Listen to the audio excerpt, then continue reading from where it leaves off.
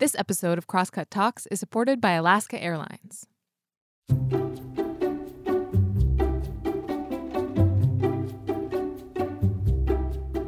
Hey, welcome to Crosscut Talks. I'm Mark Baumgarten, the managing editor at Crosscut, and today we're talking about happiness.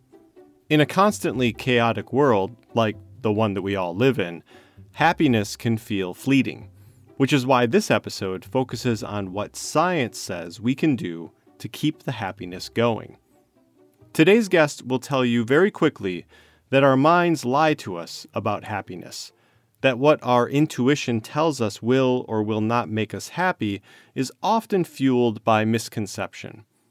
That's where the work of social scientists comes in.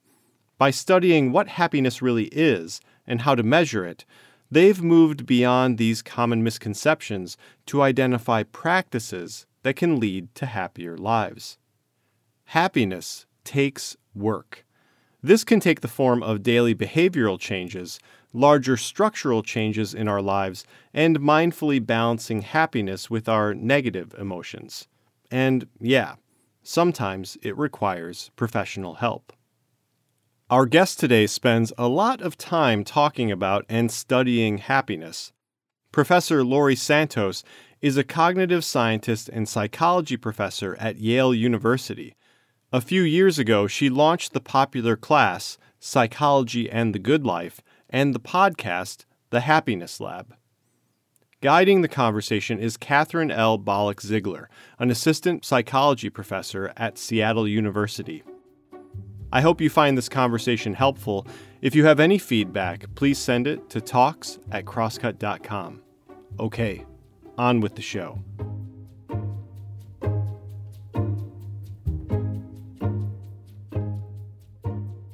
Dr. Santos, welcome. Thanks so much for having me on Crosscut. Yeah, thanks for joining. So I wanted to start out with actually a definition. So I'd like to hear, what is happiness? And if I want to know how happy I am, or my partner is, or my child or a student is, how can I figure this out? Yeah, well, this definition of happiness is like a super big question, right? We could have a whole class and a very, very long conversation about it. I think social scientists try to define happiness in a way that's pretty easy, something that really captures the notion of what it means to be happy, but also is like pretty straightforward in terms of measurement. So most social scientists tend to think of happiness as having two parts. So it's kind of being happy in your life and being happy with your life. So being happy in your life is just the fact that you have lots of positive emotions, you have joy and humor and awe. It's not that you have no negative emotions, but at least the ratio is pretty good. I think we'll end up talking about negative emotions. We get this sense you don't want any negative emotions. No, you need those there for a meaningful life, but you want that ratio to be pretty good. That's being happy in your life. But you also want to be happy with your life. And that's just the extent to which you're really satisfied with your life. Does your life have purpose and meaning? It's the answer to the question, all things considered, how satisfied are you with your life? So if you feel like your life is going good and you think your life is going well, then a social scientist might say you're happy. But then that raises a different question, which is, how do we know, right? How do I know if my partner is happy or my child is happy? And I wish as a scientist that we had like a little happiness thermometer. We could like plop it in somebody's mouth, like you're 98.6, happy. Sadly, we don't. But what we do have is like a fantastic tool to get at people's happiness, which is their self-report. Like we really like ask people, how happy are you, using these really well-validated scales. And what we find is that people can tell us. They can tell us in a way that winds up correlating with all these other things that we know matter for happiness. People's journal entries and the adjectives they use in their journal entries, what people who are close to people would self-report about their happiness and so on. But it also kind of is the thing I'm trying to maximize, right? In some sense, if you tell me, hey, I'm feeling happy in my life, I'm really satisfied with my life, like those are the kinds of things we need interventions to maximize more. That's fascinating. I love how you mentioned it was showing up in journal entries too. So it seems to be showing up in places maybe less intentionally even. Does it show up in other places, like in the way that we, like would happiness show up, I don't know, in the way we organize our house or in the way that we socialize with others? Yeah, organizing house, I don't think like the psychometrics folks have really looked at, but you see these really cool correlations in terms of people's physiological profiles. If you look at things like, for example, stress hormones like cortisol and so on, these things definitely come out in people's journal entries. One of the most famous studies of happiness and longevity actually looked at people's early entries into their journals in their 20s. And you can literally just pull out the happy adjectives, just do some sort of machine learning to pull out what are the emotional words. And that really has strong predictions with how happy people will be later on in life and so on. So we have all these like little leaks of the kinds of things that like show our true emotions and show how happy we really are, which makes sense, right? Because happiness is this fluid thing that's going to be part of so much about how we present in the world. Fascinating. Thank you.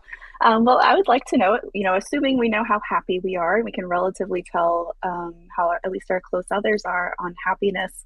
What is one of those biggest misconceptions that we have, maybe about specifically what we think will make us happy? So kind of two parts. So what are the biggest misconceptions that you see? And then what actually does make people happy? Yeah, well, the bad news is there are lots of misconceptions. When I teach my undergrads in my class, I talk about the fact that our minds lie to us about happiness. And what I mean by this is that we have these intuitions about the kinds of things that make us happy. It's not like we don't have theories. Like if I said a genie were to show up and it'll grant you 3 wishes that will make you happy, you'd have those wishes at the ready. There are things you think, if these things happened in my life, I would feel happier.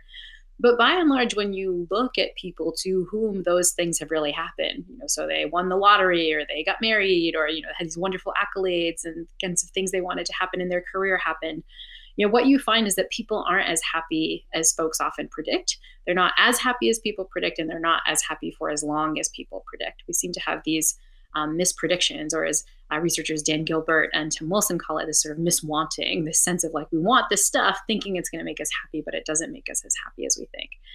And top of the list are things like money, material possessions. Most of us believe if we were incredibly rich, we'd be happy. You go out and you find the rich folks, they're not as happy as we predict. Another one is, I'll be happy when, whatever your own personal happiness ever after is. I'll be happy when I get married, or I'll be happy when I get that promotion. That's what researcher Tal Ben-Shahir calls the arrival fallacy. Like when I arrive at this spot, I'll be happy. And yeah, those things will probably be good, but they won't be as good as you think, and they won't have a lasting impact on your happiness. Dan Gilbert, who I mentioned, is fond of saying happily ever after only works if you really have a few more minutes to live, right? Like it's like happiness is some destination that you're just going to get to. It's going to be changing over time. So these are the misconceptions we have, but then that raises this question of, okay, what really does make us happy? And this is where I love that we have some research on this, right? We can go out and look at happy people and ask, how do they behave? What do they spend their money on? What do they spend their time on? What are their mindsets? What are they doing differently than the not so happy folks? Then we get some hints and we can run experiments to really test, okay, if we make not so happy people do the stuff that happy people are doing, or maybe develop the mindsets that happy people have, will they feel happier themselves? And this is what this field of positive psychology has done now for at least 3 decades, right? We have a lot of work showing the kinds of things that really do work for happiness. And so what are the top things? First thing, which makes sense, for a social species, is that happy people tend to be incredibly social. Happy people tend to be around other humans more often, and they tend to prioritize time with their friends and family members. One study by Ed Diener and Marty Seligman, these 2 famous positive psychologists, once claimed that a necessary condition for high happiness was being really social. So social connection, a big one. Doing for others, very related to social connection, but things like random acts of kindness, being part of service, and so on. That also seems to make for a happy life, which is another kind of interesting misconception, right? I think we think of happiness as like, treat yourself, just, self-care, mm-hmm. these kinds of things. But actually, if you look at happy people, they tend to be spending their money and their time on others. So this interesting sort of social component of happiness. Another big component of happiness seems to be something about our mindset. Having a mindset of presence, right, where you're mindful and noticing what's going on. This seems to have a big impact on our happiness in ways we don't often expect. Another big mindset change is to shift towards an attitude of gratitude. This is one I get wrong all the time, especially on the heels of a global pandemic. It feels like, kvetching, complaining. That's my prediction, is that will feel nice over, the dinner table, or nice over a glass of wine with a friend. But the data suggests that actually focusing on your blessings instead of your hassles is really a path to happiness. So you're kind of shifting your mindset to be more present and to kind of notice some of the good things out there. And then another big feature for happiness is just our healthier behaviors, so super simple things like sleep and exercise. These things matter way more than we think for our mental health. And so there are these simple hacks we can engage in to improve our overall happiness, our overall subjective well-being, but they're often not the things we think. And that's a problem because it's not like we're not working on our happiness. Like we're putting effort in, we might just be doing it the wrong way. That's fascinating. So, given that kind of gap in self-knowledge, do you or other positive psychologists have a sense of like how to best share this knowledge? I know that I believe you have like a Coursera course, and there's all of those learning opportunities. But are there other ways that kind of that knowledge gap can be abbreviated at least or shortened there? I mean, the knowledge gap is kind of a pain, right? I mean, I say this as somebody who teaches this class, right? Like I could lift off, the date of the empirical study that I'm talking about for this kind of miswanting. But when I'm in the trenches and I'm having a bad day, my intuition is not to, list things I'm grateful for or like, buy something for someone else. It's to like treat myself and complain about what's going on, right? Even knowing all the data, my intuitions are still off. I think this is an important thing to remember. Merely knowing what we're supposed to be doing isn't enough. We actually have to make some behavior changes to see any effect in our real life, especially when it comes to our well-being. And this is tough because behavior change is hard. As a psychologist, you know this yourself, right? Like one of the big things that you've learned is like really changing people's minds is hard but doable, but really changing people's behavior, that's kind of the holy grail, and it's hard. But what I found, teaching these kinds of concepts to students, both here at Yale and online with the podcast, is like when people hear the scientific data and they see the results and they see the evidence behind some of this stuff, it can start you down on a path to changing your behavior. You can realize like, I see, how much of a big well-being boost, for example, you get from, listing a few things you're grateful for every day. Even when that doesn't feel like your intuition, you could be like, all right, I'm just going to commit to that. I'm going to try it out. And I think if you mindfully notice the effects of some of these practices, you can see that they can have, they can lead to a really big boost in your well-being, often in ways you couldn't anticipate, that you couldn't expect. I imagine these they affect you pretty quickly. So you can pretty quickly be convinced that, maybe practicing a gratitude journal or socializing with others would be, a positive thing to incorporate.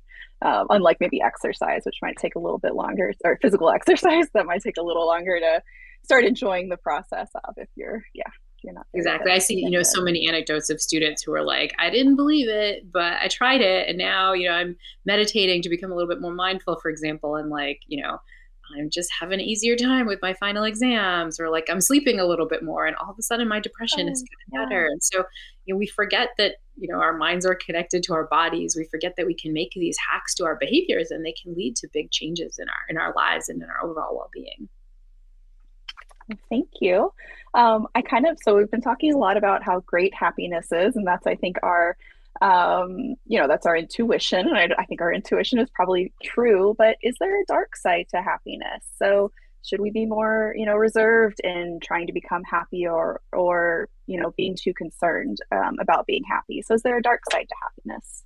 Yeah, I think there are a couple of things we could mean like by a dark side to happiness, right? Like one is, I think there's a real fear that if we're just completely happy, that we'll be complacent, right? If we're incredibly feeling lots of joy, we'll just be this Pollyanna when we look out at all the like structural problems of the world and, the war in Ukraine and like climate change. We'll just be like, la, la, la, everything's great because I'm happy. Totally get that intuition. But again, this is an intuition we could check. We could ask, are happier people more likely to ignore some of these big structural problems? And this is what Konstantin Kushlev and his colleagues have looked at. He actually looks at who are the people who, for example, are going to, say, a Black Lives Matter protest, or who are the people who are engaging in climate change behaviors like putting on solar panels, or again, like volunteering for some organization that's working on sustainability. And what he finds is that if you look at people's overall well-being, it's the people who self-report being happier, who are engaging in actions that are changing some of these things around, right? Which when you think about it makes sense. Like you need some like emotional bandwidth to actually deal with the structural problems of the world, right? And if you're feeling depressed, if you're feeling anxious, if you're feeling overwhelmed, you're just not going to have the bandwidth to do that. So that's kind of one, thing I think is a dark side we assume is going on with happiness. It'll make us be complacent, but actually the results suggest just the opposite. In fact, we might want to promote people's happiness if we want to attack and deal with some of these big structural changes that matter a lot that we need to kind of work on. And there's sort of a different dark side of happiness you could mean, which is, a sort of what is often summed up as like toxic positivity, this idea that like, it's not okay if you're not happy, right? Like if you're not feeling happy, something's wrong and you got to do one of these interventions, like get on your meditating or gratitude journaling. You should never feel sad or anxious or whatever. And this, I think, is another mistaken notion we have, right? Like there's a sense that the true happiness, this sense of feeling happy in your life and with your life, requires avoiding completely any negative emotions. But this is just both not possible and a kind of silly notion. Like evolutionarily speaking, our negative emotions are there for a good reason. They're these like kind of like beacons that are telling us something. Like when you're sad, it's like, hey, something is amiss. Or if you're angry, it's like, hey, there's a social situation that you need to get in front of. Or if you're feeling anxious, it's like there's something bad on the horizon. There is a threat that we need to, attend to and deal with and figure out. And I think we forget that negative emotions are sometimes normative, which is especially important to realize, on the heels of the pandemic we found ourselves in right now. Like, it's normative to feel frustrated with COVID. It's normative to feel anxious and uncertain. It's normative to be sad about so many deaths that we've faced, right? These are normative emotions in certain contexts. And so we got to get over this idea of toxic positivity. Happiness, even being happy in your life, requires having positive emotions. It's true. But to have a real meaningful life, you gotta have some negative emotions. You wouldn't want to shut off all that stuff. It's such an important signaling system. Just in the same way you wouldn't want to shut off your pain receptors, right? If you put your hand on a hot stove, that feeling doesn't feel good, but like that's an important signal. Like get your hand off the stove. We think of that when it comes to physical pain, but we forget that the same is true of emotional pain. We kind of need those signals there. So yes, there's a dark side to when happiness is all about, smiling emojis and we're perfectly happy all the time and a little, creep of sadness, like, oh, something terrible has gone wrong. But, a true sense of real happiness, Aristotle and others might call eudaimonia, right? The sense of like a meaningful good life. You kind of need those negative emotions there too. I appreciate that. And I also like how you mentioned kind of understanding the normativeness of, yes, it's okay, or it's typical for you to be feeling this way, given the state of the world at whatever point in time, especially with the pandemic. So thank you for calling that out. I don't know if you had any more that you wanted to add. It seems like it brings in a little bit of that social piece too that you were talking about. So if there's kind of a shared understanding of what might be going on and what sort of emotions are normal. I think this is, this is something that comes up a lot with my students, right? Is that, especially taking this class, I think we can start feeling guilty for our normative emotions. We can start feeling guilty when we're, for example, feeling overwhelmed or feeling burnt out and busy. And it's like, no, it's normative to feel that way sometimes. I think that, another mindset that we really need to promote more of to feel happier is a mindset of self-compassion, where we're kind of, giving ourselves the same kindness we might give a friend, especially in the context of some of these negative emotions. I know, especially with the type A Yale students I deal with, their instinct is like, something's going bad, something must be wrong. But like, again, it's human to feel this stuff sometimes. And an attitude of self-compassion really can be broken down into sort of these three parts that are useful to think about. This is the lovely work of Kristin Neff at UT Austin. So, she talks about this idea that self-compassion really involves first a sense of mindfulness, like you're present, you're noticing like, oh, this is overwhelm, or this is frustration, or this is anxiety, right? You're not running away from it. You're kind of allowing it and mindfully being aware of it. But you're also exercising a sense of common humanity. That's a sort of second thing. You're not like, I'm a robot and I will be perfect and, nothing bad's ever going to happen. You're like, no, I'm human. It's normative to like not be perfect all the time or not feel great all the time, right? This is just kind of the way it goes. But then there's this third part, which is a sense of self-kindness. I think some of the worst things about negative emotions is that we beat ourselves up for them, especially in the context of negative emotions, I think that come up in a workplace or in family life and so on. And that self-kindness means you talk to yourself like you talk to a friend who is experiencing that emotion. Hopefully with your friends, you wouldn't tell them like, you suck, get over it, or, like stop. Hopefully, right? Like hopefully with a friend, you'd be like, okay, like, you're just human. You're going to get through this. And you talk to yourself with kindness. Neff's work shows that people who react to their own negative emotions and even their own work failures and academic failures with self-compassion, they're more resilient in the face of these failures and these negative situations. They're more likely to kind of dive back in, study harder in the case of an academic situation, or find different strategies for overcoming, really awful situations like things like trauma. She even finds that, war veterans, for example, who engage in more self-compassion are less likely to get PTSD. And so the mindset that we take towards ourselves is really a way that we can navigate some truly awful situations, some truly bad emotions, and allow them to be there, not fight them or run away from them, but allow them to be there in a way that we can learn from them and kind of gain the meaningful experience that they contain. I feel like we're building a little toolkit right now with all of the, different mindsets that we could take on, we could socialize with others, exactly. Which I think let me lead in then to our next question. So I think it's fair to say that the isolation and physical distancing and various safety measures stemming from COVID-19 have been hard on everyone. And so as we relax more and return to more in-person experiences, do you see society responding or changing in ways that are good for our happiness? So maybe things that are different from how they were pre-pandemic days? Yeah, I hope so. I mean, one thing we know in the field of behavior change is that, there, as we said, behavior change is really hard, but there are these moments, these like little blips of time when behavior change can be a little bit easier. And they tend to be at moments of what researcher Katie Milkman calls fresh starts, right? A new birthday or the new year starts, or you move to a new city, right?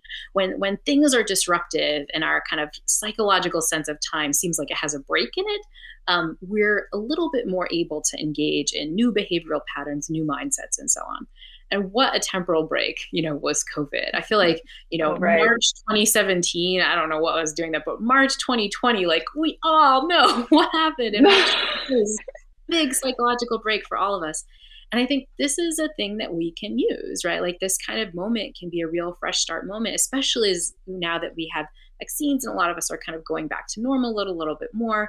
Like we can really use this moment to say intentionally, what kinds of changes do I want to make? Both in my work life, what kinds of changes do I want to make in my family life?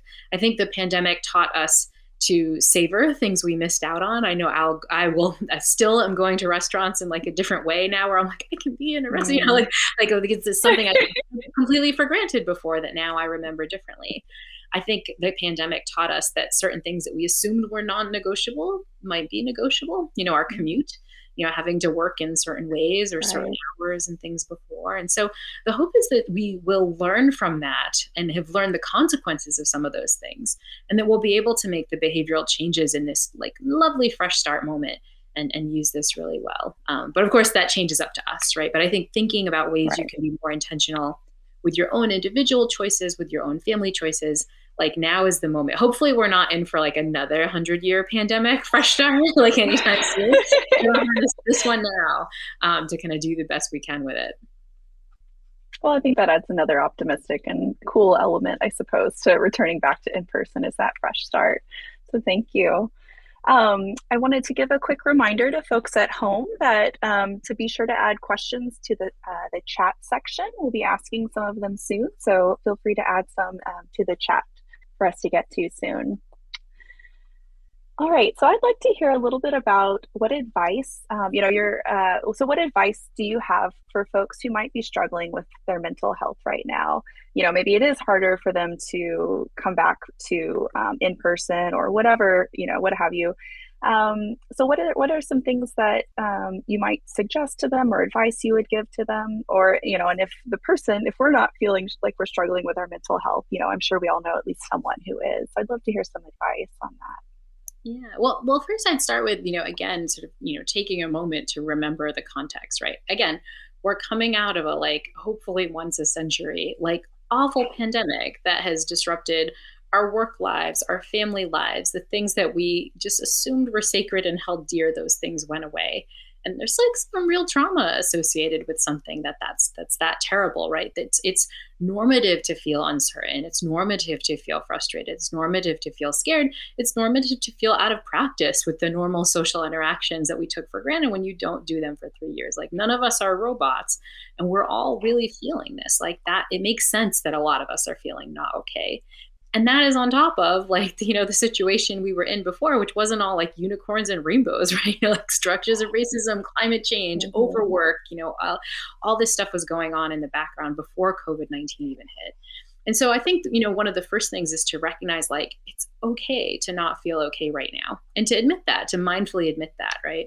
And then if you are struggling, really have some self-compassion, right? I think, again, one of the worst things about feeling like you're struggling with your mental health is the fact that we tend to beat ourselves up for it.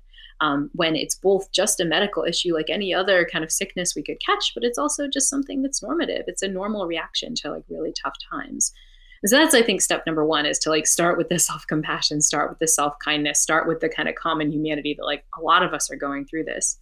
The second thing is to realize that that everything the science shows suggests that there's real hope here. Like there are simple interventions that you can take that will make a difference. It won't necessarily be a case where, if you're feeling really depressed day one, you write in a gratitude journal and now, everything's roses and perfect. But there are significant effects that you can see by engaging in some of these practices, by trying to work to get a little bit more social connection, trying to work to become a little bit more mindful and become a little bit more present, trying to shift a tad towards these blessings.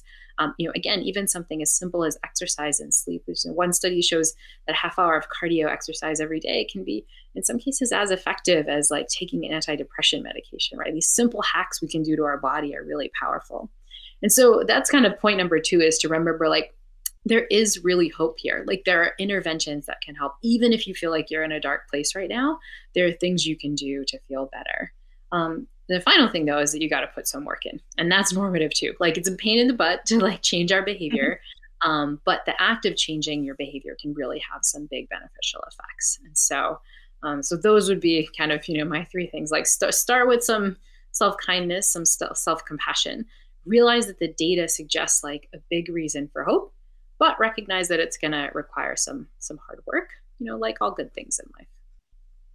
Thank you. And I might add, I suppose, too, just that, I imagine at some point these interventions are not enough. And so actually seeking mental health guidance from counselors or therapists might be a necessity as well for some folks. So not relying, completely on these interventions.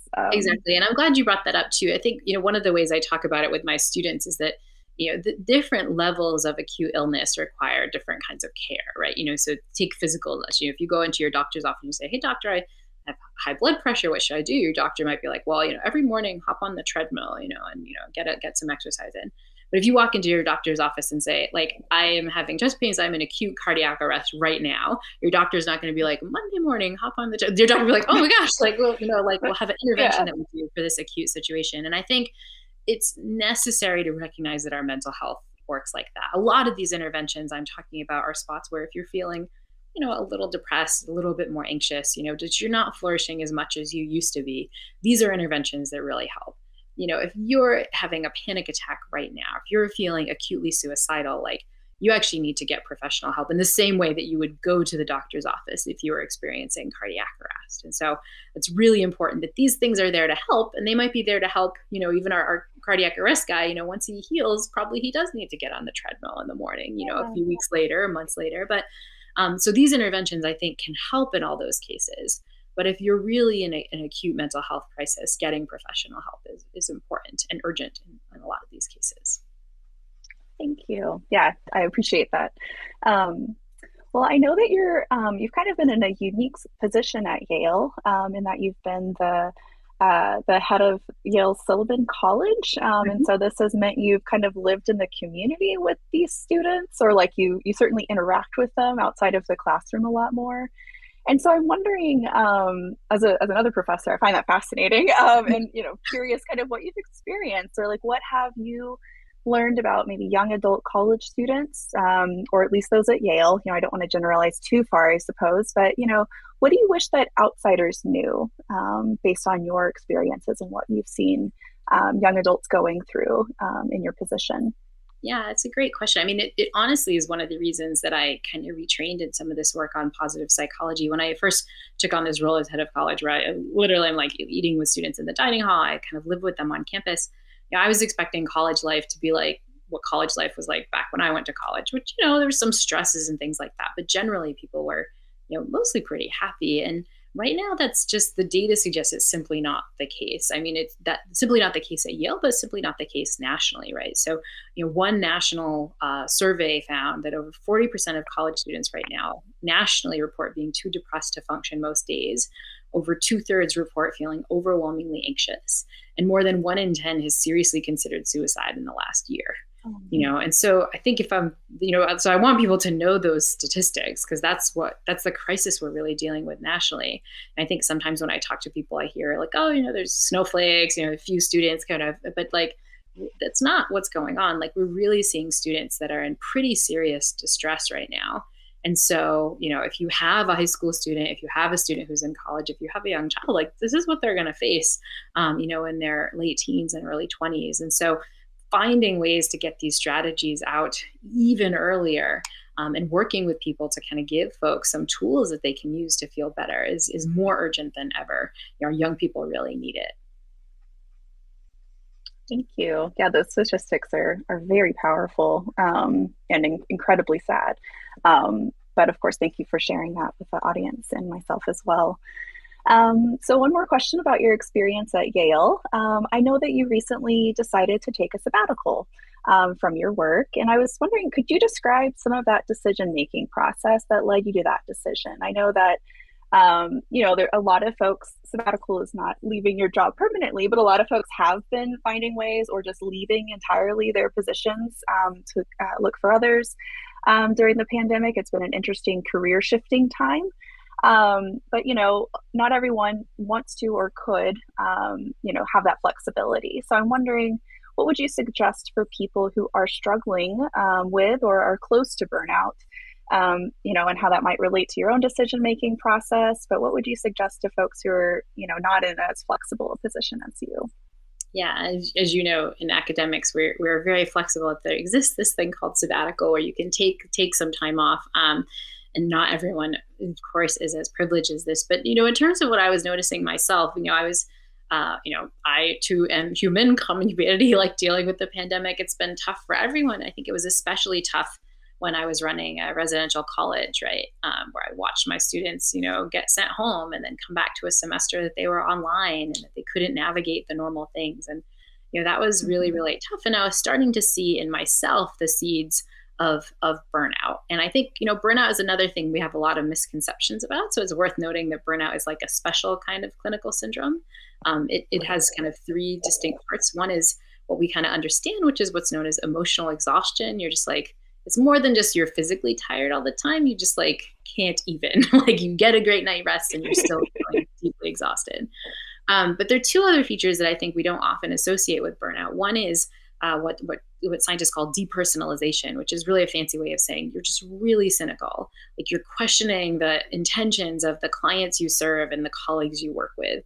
You just like can't deal with people, and you're just frustrated with people in a different way. You start to worry that like, maybe this job is making me like a worse person when it comes to dealing with other people. That's depersonalization. And then a third feature is what's known as a sense of personal inefficacy. Like, you just feel like, the forces are conspiring against you from doing a good job. And honestly, even if you were able to do your job, it wouldn't be that meaningful anyway. You have this kind of crisis of a sense of meaning.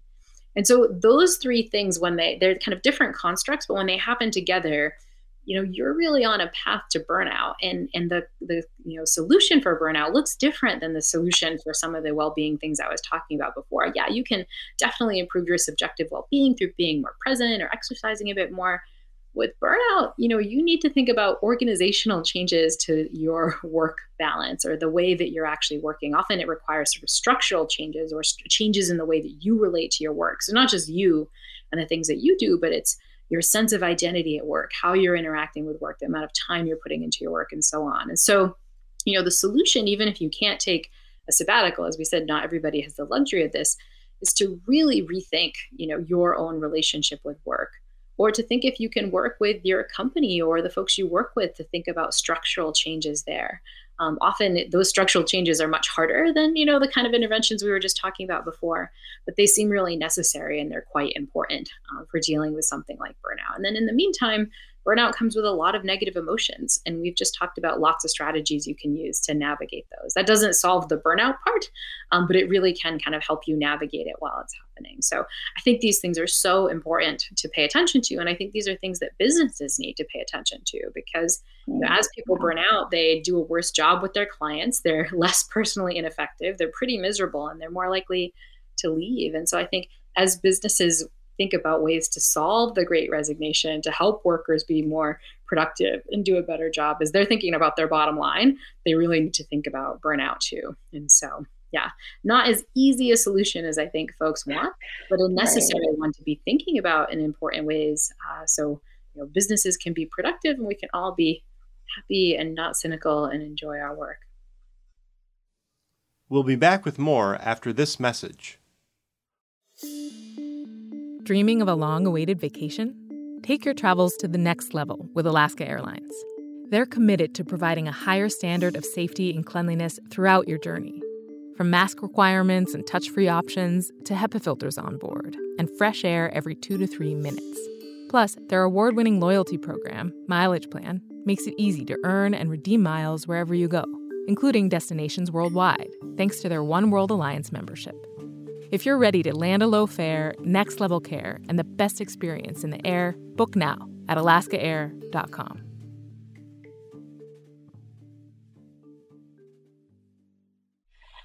I'd like to move to some of the questions that we're getting from our audience. And so one of those is, you've mentioned a lot about social relationships as kind of being even really key. Like that's, baseline, you at least have to have that. So do introverts, do they need to force themselves to be more extroverted to be happy? Or, what is that, when we think of extroversion, does that just leave folks who are lower in extroversion at a permanent disadvantage? What would you, I'd love to hear your thoughts on that. Yeah, well, this is something that researchers who kind of track in well-being and social connection have looked at in detail. In fact, there's some lovely work by Nick Epley and his colleagues at the University of Chicago that have looked at this in detail. And what he often finds is that introverts might have maybe even more of a misprediction about social connection than extroverts do. So he does these studies where he kind of forces people to engage in social connection and looks at whether or not it boosts their well-being. So he tells his subjects, for example, while you're on your commuter train going to work, I want you to make a new social connection with a complete stranger. So I want you to talk to somebody for the rest of the train ride. Or, in a control condition, I want you to just be silent and by yourself and don't talk to anyone, right? He first has people predict, how is this going to feel? And people predict, everybody overall on average predicts it's going to be kind of awkward, a little bit weird. Introverts predict this is going to be like the worst situation ever, like in history, anything they've ever been asked to do, right? But then he has people do it, and he can look at whether or not those predictions match how they really feel. And what he finds is that both introverts and extroverts get the same boost from their social connection. The difference is that introverts really mispredict even more than extroverts. And so what does this mean? I think this means that a lot of introverts are not engaging in social connection, in part because they have this very strong intuition that this is going to not feel great. This is going to be bad. But if you can find ways to engage in really meaningful social connection, again, not going to some huge party, Nick's not asking introverts to go off to Coachella or something. Nick's just saying just talk one-on-one with the person about something really interesting. And what you find is that people enjoy that more than they expect, and introverts enjoy that more than they expect. And Nick goes on to talk about how, this is, maybe a problem for introverts. If you strongly have a prediction that social connection is going to feel awful, you never do it, but then you might never see the rewards that you could get from something like it. You kind of live in this misconception and don't really update. And so his advice is try out baby steps to social connection. It could really help. Another thing to realize, though, is that I think introverts get a lot of a boost in their well-being from alone time. So it's not so much that the social time is bad, it's that they also need to refresh by themselves too. And so you really do kind of want a balance of both of those as you think through things. But social connection is important even for introverts. So we have one viewer who is mentioning that, sometimes other folks don't want to socialize. So yes, it seems that socializing is important.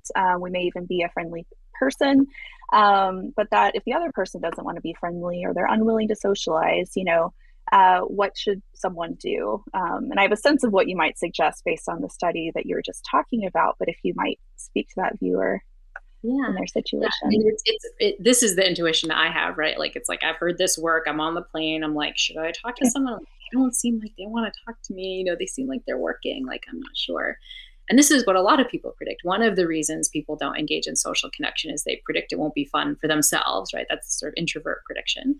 But there's a second misprediction was like, we also think the other person's not going to like it. The other person is going to find it awkward. They're going to think I'm weird. They're not going to want to talk to me.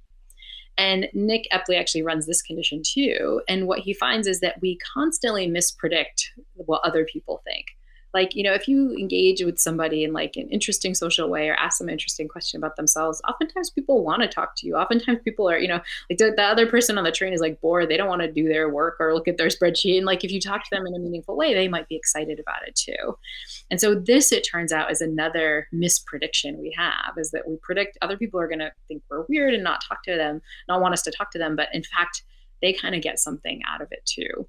And so I would, the advice would be like, suspend disbelief just a little bit and try things out. Another thing is, so this is for strangers and sort of reaching out, but I think this is, good advice for our close friends too. Oftentimes when people haven't got back in touch with us, we just assume, oh, they don't want to talk to us, right? But they might be busy. They might be waiting for us to make the first move or reach out to them. Oftentimes, really what the research suggests is most of your efforts to gain more social connection will give you back more than you expect, and will give the other people around you back more than you expect or than they expect to.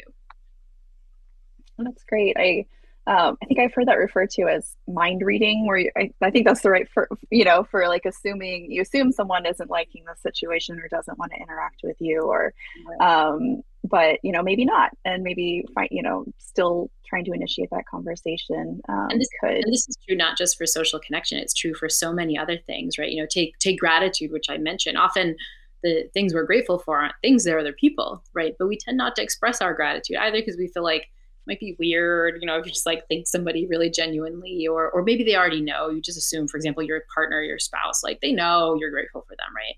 And so we don't say it, but it turns out they don't know that, right? Like we're kind of mind reading in these incorrect ways, whereas if we express gratitude more to other people, it can have a really big impact. And this is a spot where you can see impact not just on relationships and feelings of social connection, but even on people's behavior later, even on their performance.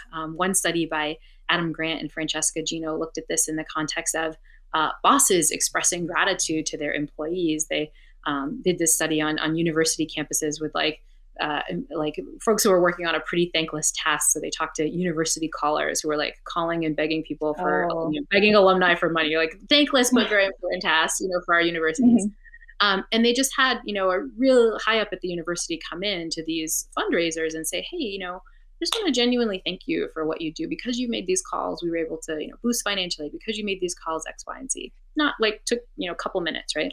What they found is that those fundraisers who heard an expression of gratitude increased their rate of successful calls by about 50%. Right? Imagine if every team on the planet increased its performance by 50%. We assume, oh my gosh, you have to pay people all this money or give these raises or do these huge interventions. Like, no, just actually expressing gratitude to somebody and giving them a sense of what they're doing is meaningful can really change people's behavior. So again, it's where we're constantly mispredicting the power of social connection. We mind read so badly, and this leads us to have all these opportunity costs on our happiness. There are these like things we could be doing that will make us feel better, but we don't realize it. Thank you. I love that. Thank you so much. I study self-knowledge. So all of this piece of being able to identify is like, wow, like, well, how do we get over it? If it is important for us to, value our own happiness and those of others. So I have another question from the audience. So what are some tips for coping with family members or coworkers who do have that toxic positivity?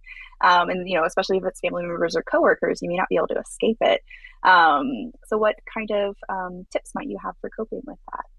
Yeah, I mean, I think, this is a spot where you can turn the self-compassion away from the self and be compassionate towards other people. Often people who have a hard time experiencing their negative emotions, right, haven't come up with great strategies to do it, right? It's normative, I think, to be afraid of negative emotions. It's normative to not like things that don't feel good. And so recognizing that this is a common thing, it's a common thing that humans tend to do to kind of avoid negative emotions.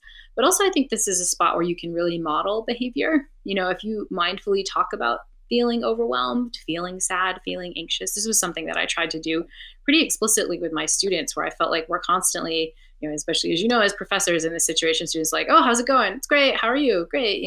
But how's it going? Like, Actually, I'm feeling really overwhelmed this week. It's like near midterms and I'm not sure how I'm going to get through, or actually I'm feeling like kind of sad, like, stuff in the news this week that's really bumming me out and it's making me hard to focus. Like, sometimes even as a faculty member, I'll admit that to students, and then it opens up the possibility of them doing it themselves. So if you feel like you're suffering, you don't feel like you have to like hide it. And so I think you can, if you're dealing with somebody who's like toxically positive, you can kind of model that. That doesn't mean you have to be kind of a downer all the time. It means you can, mindfully say, I'm feeling sad, but that's human, so I'll get over it. And here are the strategies I'm going to use to feel better, right? And I think that can be a powerful way to make it okay in organizations to talk about, the fact that sometimes it's hard, or in families to talk about the fact that sometimes things are hard, and that's okay too. Yeah, I definitely feel like in my experiences during the pandemic as a professor that I've grown so much more compassionate and empathetic, I think, towards students. And I've also disclosed a lot more about myself to students because it's like we're all in this together. And it's really difficult to, I'll do a check-in with everyone at the beginning of class, and almost all of the students are tired and exhausted. And I don't know if you have anything to add to that. We're going to be wrapping up soon. But if you had anything to mention as a way of kind of closing out for, I'll let you take that as you want to. If there's something you'd like to close out on. I mean, I share all these intuitions. I think honestly, recognizing our own psychology, mindfully recognizing our emotions and how we're doing is really important.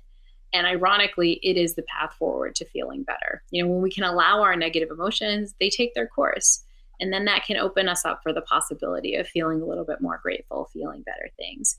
I guess the wrap up would be the science really shows that the path to well-being is possible. It does take work, like all good things, but it's there even in tough times. And it's worth it if you can put the work in. Well, thank you. I do believe we've run out of time now. I want to thank you, Dr. Santos, for joining us today and for sharing your ideas and your thoughts. Thanks so much for having me. Thanks for leading the discussion. And that's it for today's episode. Thanks again to Lori and Catherine for the talk. And thanks also to the folks in the audience who asked questions. If you'd like to be one of those audience members for a future Crosscut event, go to crosscut.com/events. This episode of Crosscut Talks was produced by Sarah Bernard and Brooklyn Jamerson Flowers, and engineered by Rusty Bacall and Victoria Ralph. And the event was produced by Jake Newman and Andrea O'Meara. Ann Krisnovich managed our audience engagement. You can subscribe to Crosscut Talks wherever you listen, and if you like the show, please review us. It helps other people find us. For the latest political, environmental, and culture news from the Pacific Northwest, visit crosscut.com. And if you would like to support the work that we do at Crosscut, whether it's the live events we host every month or the in-depth reporting we deliver every day, go to crosscut.com/membership. In addition to supporting our journalism, members receive complete access to the on-demand programming of Seattle's PBS station, KCTS 9. Crosscut Talks is a product of Cascade Public Media. I'm Mark Baumgarten.